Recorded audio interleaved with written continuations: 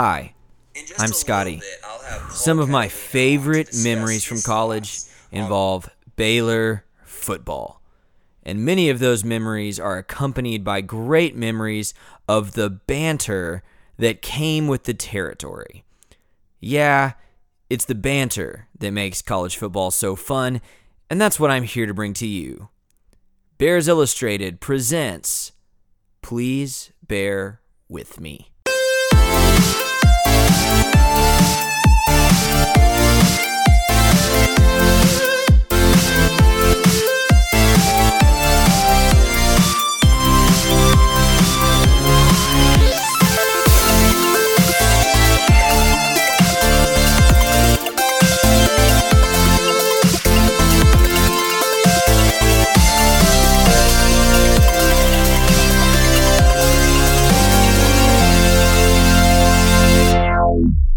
What did we just see on Saturday?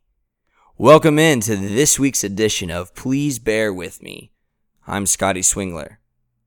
In just a little bit, I'll have Paul Catalina on to discuss his thoughts on Baylor's loss and the upcoming matchup with Texas. But first, let me start with this. I supported Anu Solomon as the starter, and I've been high on Zach Smith since the Oklahoma game.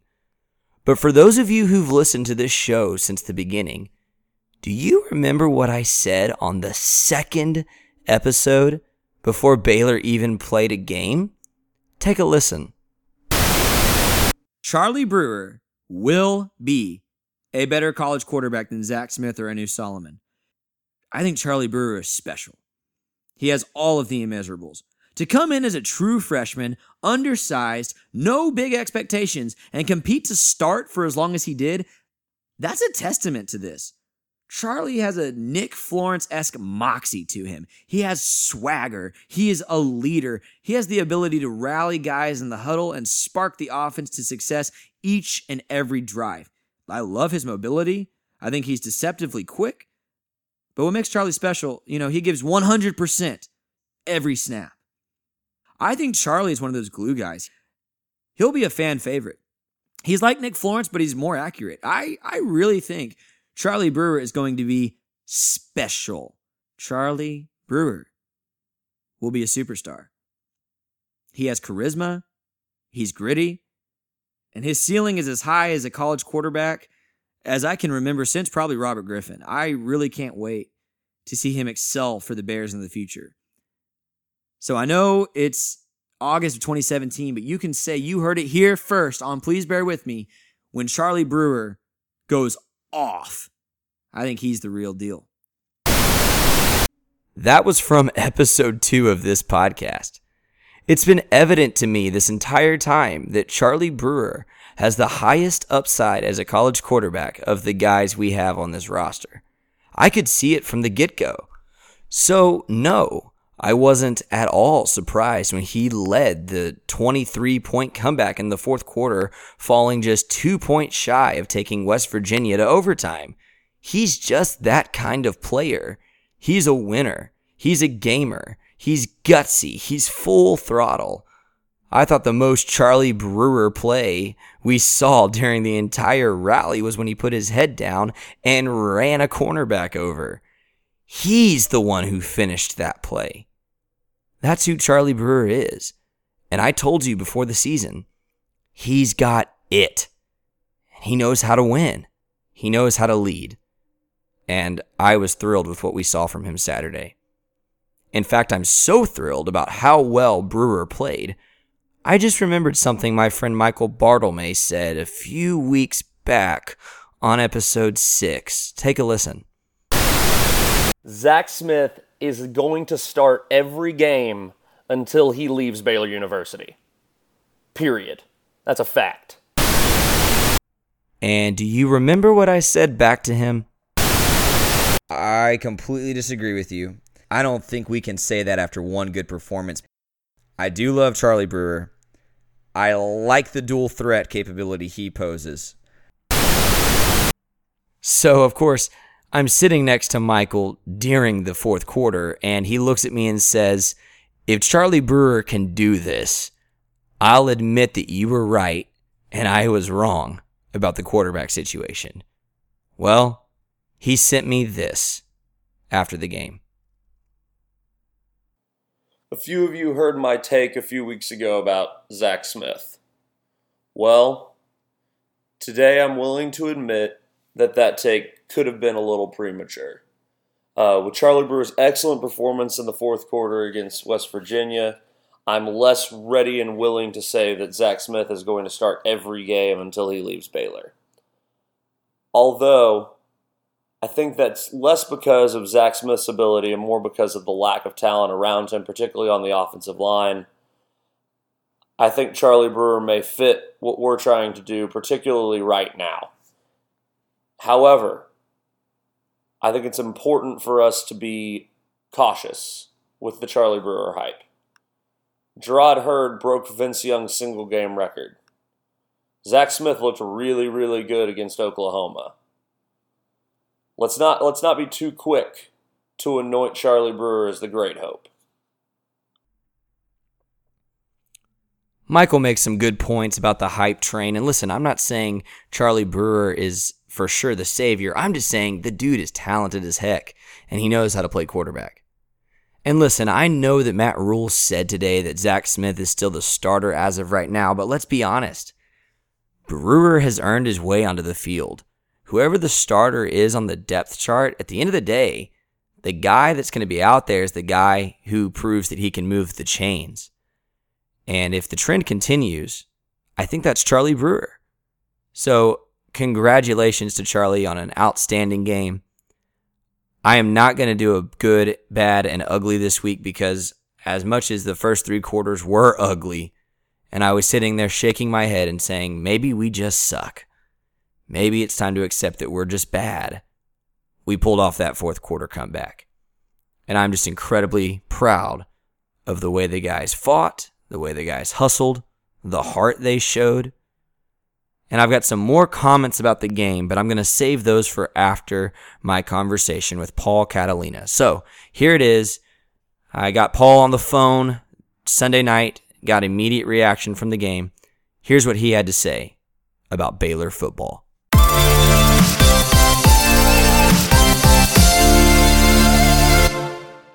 So first of all, before we get into Saturday night, what have been your general impressions of Baylor's team thus far in what's been a very quirky and odd mixture of feelings, in this 2017 season? Well, I mean, just to put it frankly, they're not very good right now. And I think they know that. I'm not saying anything that they don't know. I do think that it's a weird way to look at a team, and I know that there's a large faction of people out there who will not be able to do this, but they essentially didn't have one and a half recruiting classes.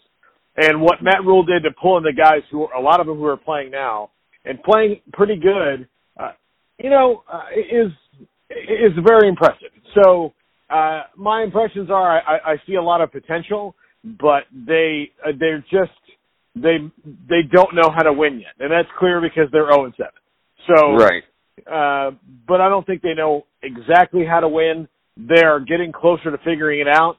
I also think that there's this expectation of week-to-week progress as some sort of they're better this week than they were last week. Well, I think when you have a bunch of freshmen and sophomores, it's going to be more scattershot than that. It's going to be, you'll see there'll be progress, there's going to be setbacks, but overall they're growing, and you probably won't see it until, you'll know it when you see it. I mean, but it's going to be very subtle right now. Sure. Take me through Saturday night, because that was crazy, going from, in a span of about half an hour, going from thinking, well, here we go, we just suck, to this sudden excitement. What is there to say about the effort they showed against West Virginia? Well, I think one of the things you really have to think about is it was all on the freshmen and sophomores. All the touchdowns were scored by freshmen and sophomores. All the passing and rushing yards in that fourth quarter were freshmen and sophomores. So that is the young guys understanding their role. Treston Edner, the light came on. Charlie Brewer provided a spark. I don't know if he's going to start this week. I don't know if it's going to be Zach Smith, who apparently had a stomach bug that was holding him down. But I do think that you see how Brewer works in an offense compared to Zach Smith, given what the limitations are of the offensive line, which is the biggest issue this team has. You do want a quarterback in there who is mobile, and Zach Smith is just not the kind of mobile that they need. He's not statuesque like Dan Marino, but, when you have the problems that you do blocking like they do, you probably need somebody in there at least as a change of pace to move around, and they can get several first downs with his feet, not just one once in a while. So I think that was the spark, and they're not satisfied. You can tell there's no moral victories with the team. Yeah, we're past that. And that's good. I think that's a really good thing they're not oh, hey, we did better. That's good. They're not there yet, and they'll be there when they win a game and then win another game and then win another. And then it might be just one or two this year. I don't know what's going to happen. The way they played against West Virginia and Oklahoma, it wouldn't surprise me if they found a way to beat if Texas was the first win. But it would surprise me also kind of if it was. So it's just, I don't know what to think about some things like that. But ultimately, this is a team that is in the embryonic stage, and you saw them maybe take a step forward in the fourth quarter on Saturday night.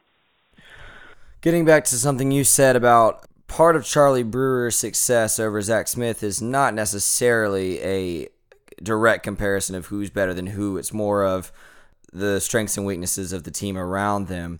I had a friend the other day say Zach Smith is the right quarterback at the exact wrong time. What can we see going forward from him? Because he's obviously very talented and has a bright future and could be an NFL quarterback with his size and his arm strength. But there's some validity to the thought that if you can't protect him, maybe the freshman is a better option. Yeah, I think that's certainly the case. That if you cannot keep him upright, then there's only one thing that you can do, and you got to find somebody who can escape a little bit. And I like that. He's the right quarterback at the wrong time. That's very appropriate. So, Zach Smith, very talented, and he's just maybe not a fit. I think that's maybe why he didn't start the season, why they tried to roll with Anu Solomon in the first two games, because they knew that this was coming. Now, and everybody complained, and this coaching staff has fielded a lot of complaints, but if you really look at things, they've kind of been right just about everything.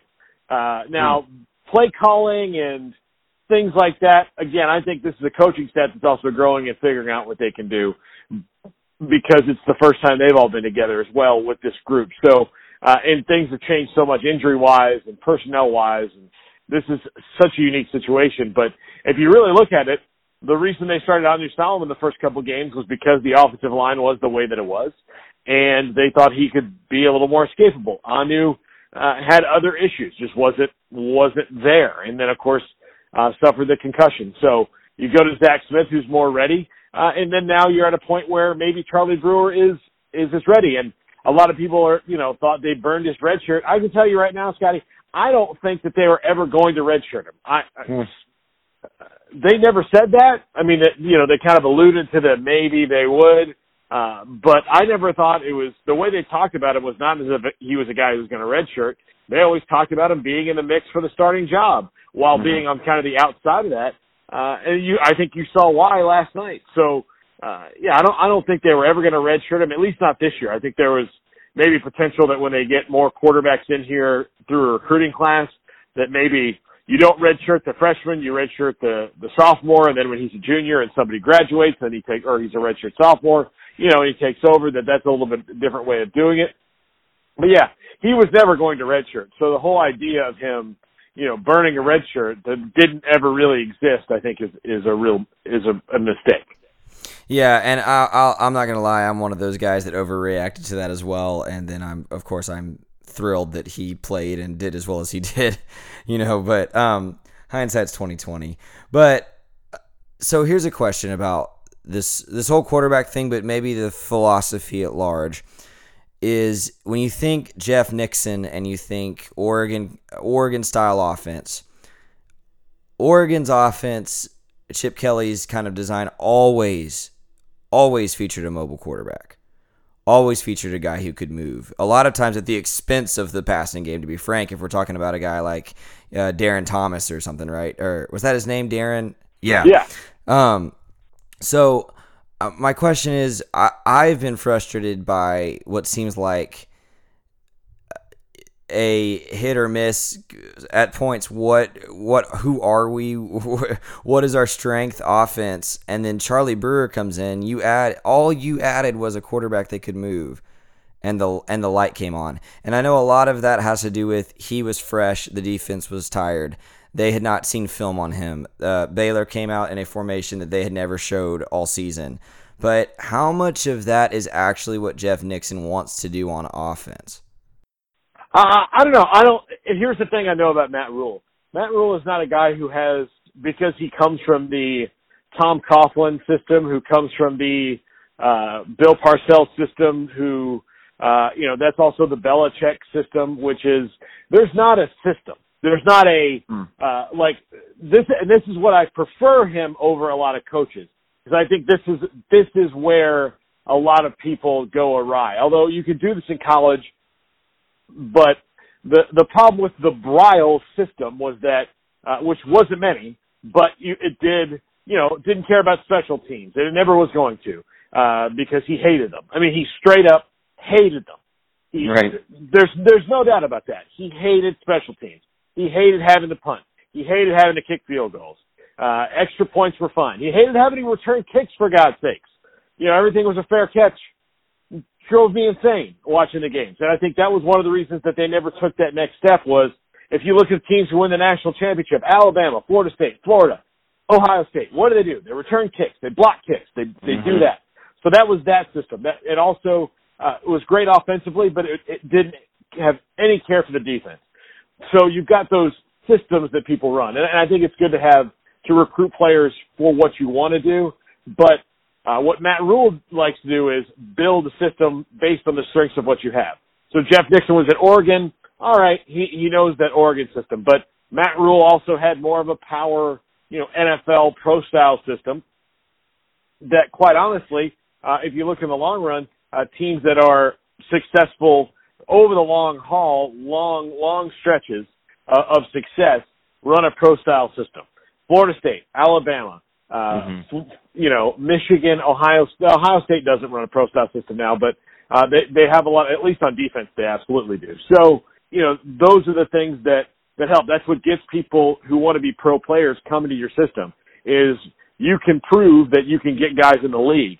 And that's what he wants to do. So it's going to be more NFL style and less wide open, but he will do wide open stuff because that's how things work in the Big 12. It's just going to be more of a hybrid thing. And I think, that's a long way to answer your question of, I don't think that they really know what their system is. And I think it's partially because they, in a normal year, they would know what their personnel was going to be from the spring on. I think the spring only gave them a thumbnail sketch of what they possibly had. And they're still figuring that out based on the fact that, half the guys that are playing right now weren't here in the spring, and probably didn't get meaningful reps in the summer until 2.5, 3 weeks in.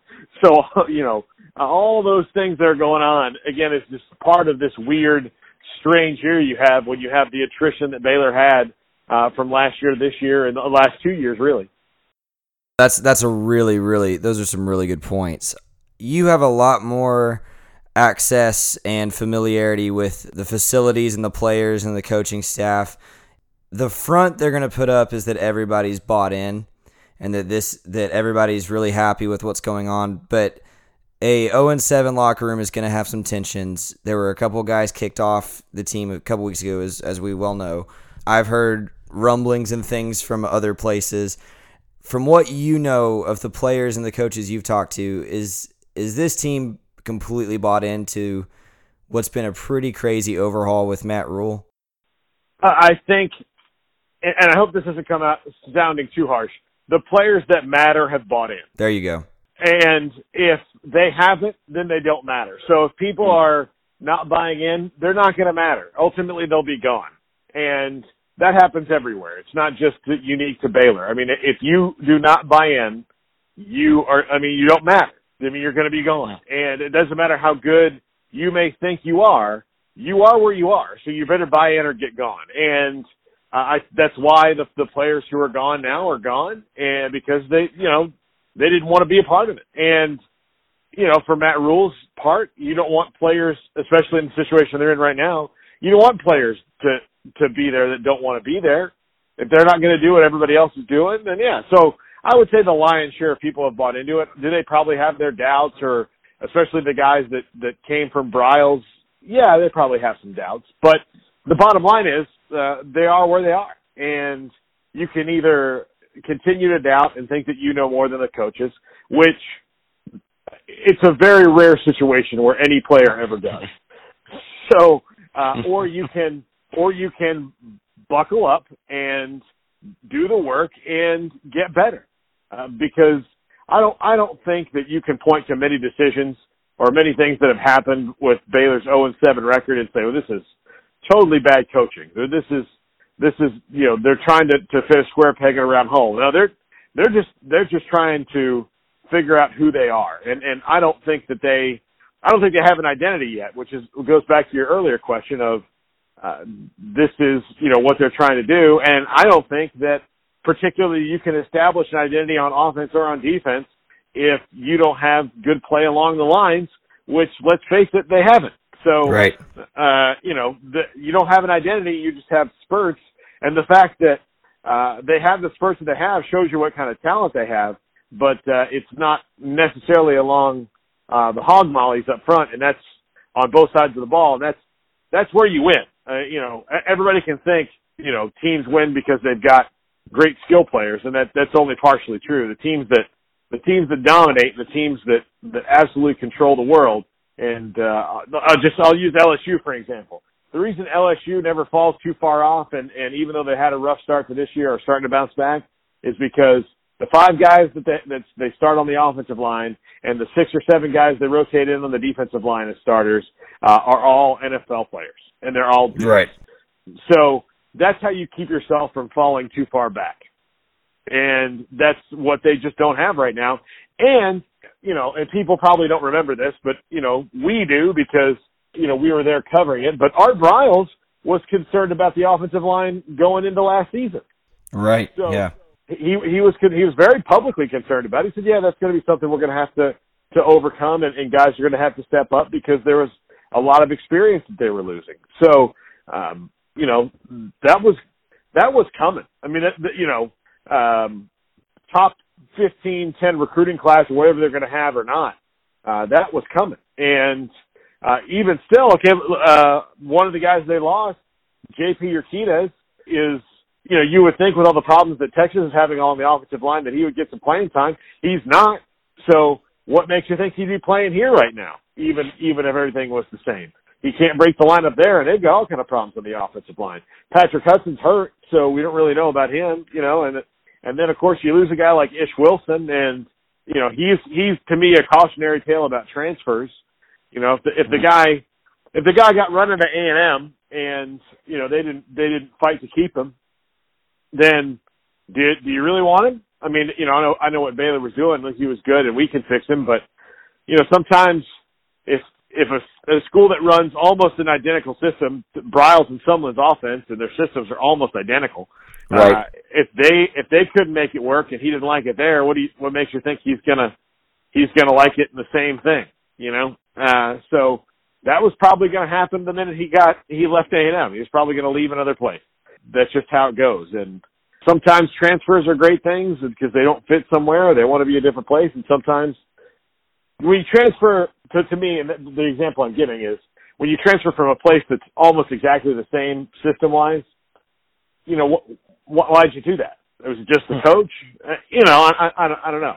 Sometimes it's you. And I think that was the case there. So, yeah, this was coming. This was it may be not this bad, but they were going to have problems along the offensive line.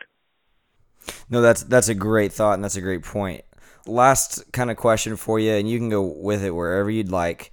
Looking ahead to next week, there's a lot of question marks about Baylor, but what do we know about Texas, and what do we know about what we are going to have to do well in order to beat Texas? What they're going to have to do well is muster up some offense, because that Texas defense is absolutely playing fantastic. Yes. I actually think the better hire than Tom Herman was Todd Orlando. That was the best guess that they got. Was not Tom Herman, it was Todd Orlando. The good news for Baylor fans is that Texas probably isn't going to score that many points either. Because, in my opinion, and I've said this on the air, they run a high school offense. And they do. I mean, it's zone read right, zone read left, deep pass. There's not a really developed route system. I mean, I know that a lot of colleges don't have a route tree, but they're not doing a lot of crazy things. They're trying to beat you with, pure raw strength and athleticism. They've got some really good players as wide receivers. Colin Johnson, Devin Duvernay, who they never get the ball to. Chris Warren, who just now led them in receiving the rushing for the first time, at least as far as carries go. They're going to run the quarterbacks a lot, and Sam Ellinger apparently has a head injury that they're monitoring right now. So maybe they see Shane Buechele. There's all these different things that you got to think about. But the bottom line is Baylor's going to have to find a way to muster up some points to get to beat Texas, because they're not going to allow that many. But I would think in this game, if somebody gets to 20, 24 points, they're probably going to win, unless Texas offense just explodes next week. And I don't particularly see that happening, given how it's gone the last few weeks. Do you think that's all the more reason for Charlie Brewer to get the start? Yeah, I do. I think especially the way that defensive line is getting after quarterbacks, you need somebody who can get away, and that's why Charlie Brewer probably is going to get the start. I would anyway. But again, I would trust in the coaching staff and what they do, because they're going to watch a lot more film than you and I will ever watch, and they know things. But I think there's potential to see both quarterbacks, and I think Charlie Brewer probably plays quite a bit. Well, I'm with you on that one. Hey, thank you so very much. Anytime, man. Anytime you need it.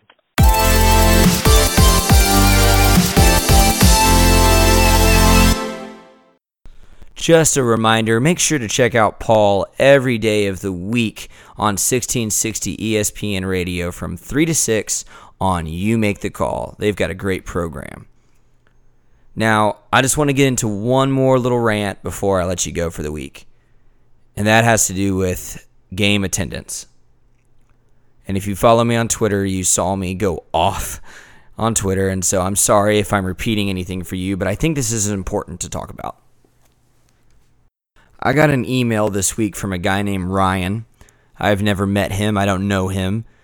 But he emailed me and talked about how he sat through the years as a Baylor student that were the worst of the worst. Kind of like you've heard Tim Watkins say on the show before. That his time at Baylor was when it felt good to win 4 games, if they could even get there. And he talked about how sometimes it's easy for us to get angry or frustrated, but he just remembers those days and how hard they were and how he stuck around for Baylor football during those days. So it's easy for him to stick around now because he has that perspective. Believe it or not, I was at all of those same games Ryan was at. My parents had season tickets the entire time I was a kid. We went to every single home game, and it didn't matter how bad Baylor was. I saw guys like Vince Young and Adrian Peterson absolutely torch us back in the mid-2000s. And I have a very vivid memory from my childhood at Floyd Casey Stadium, standing in the pouring rain. There might have been a couple thousand Baylor fans in the stands, but it wasn't more than that. I mean, it was a torrential downpour, and the stadium was empty. Baylor's out there losing, and my dad and I stood through the game.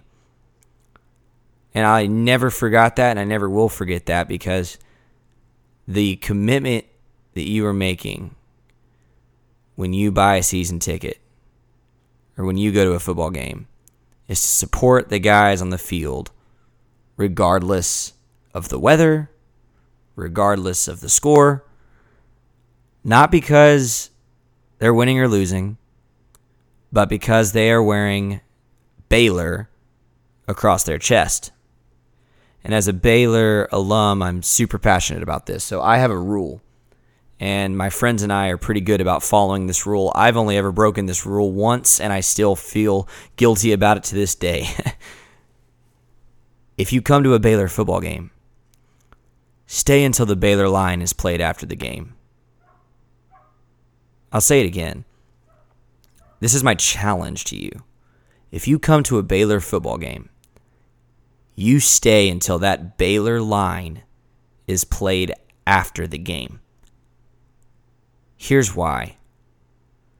It was very, very evident Saturday night that most of the people that bought tickets to watch Baylor play against West Virginia for homecoming were completely disgusted with what they saw on the field, because by the end of the third quarter, the stadium was mostly empty.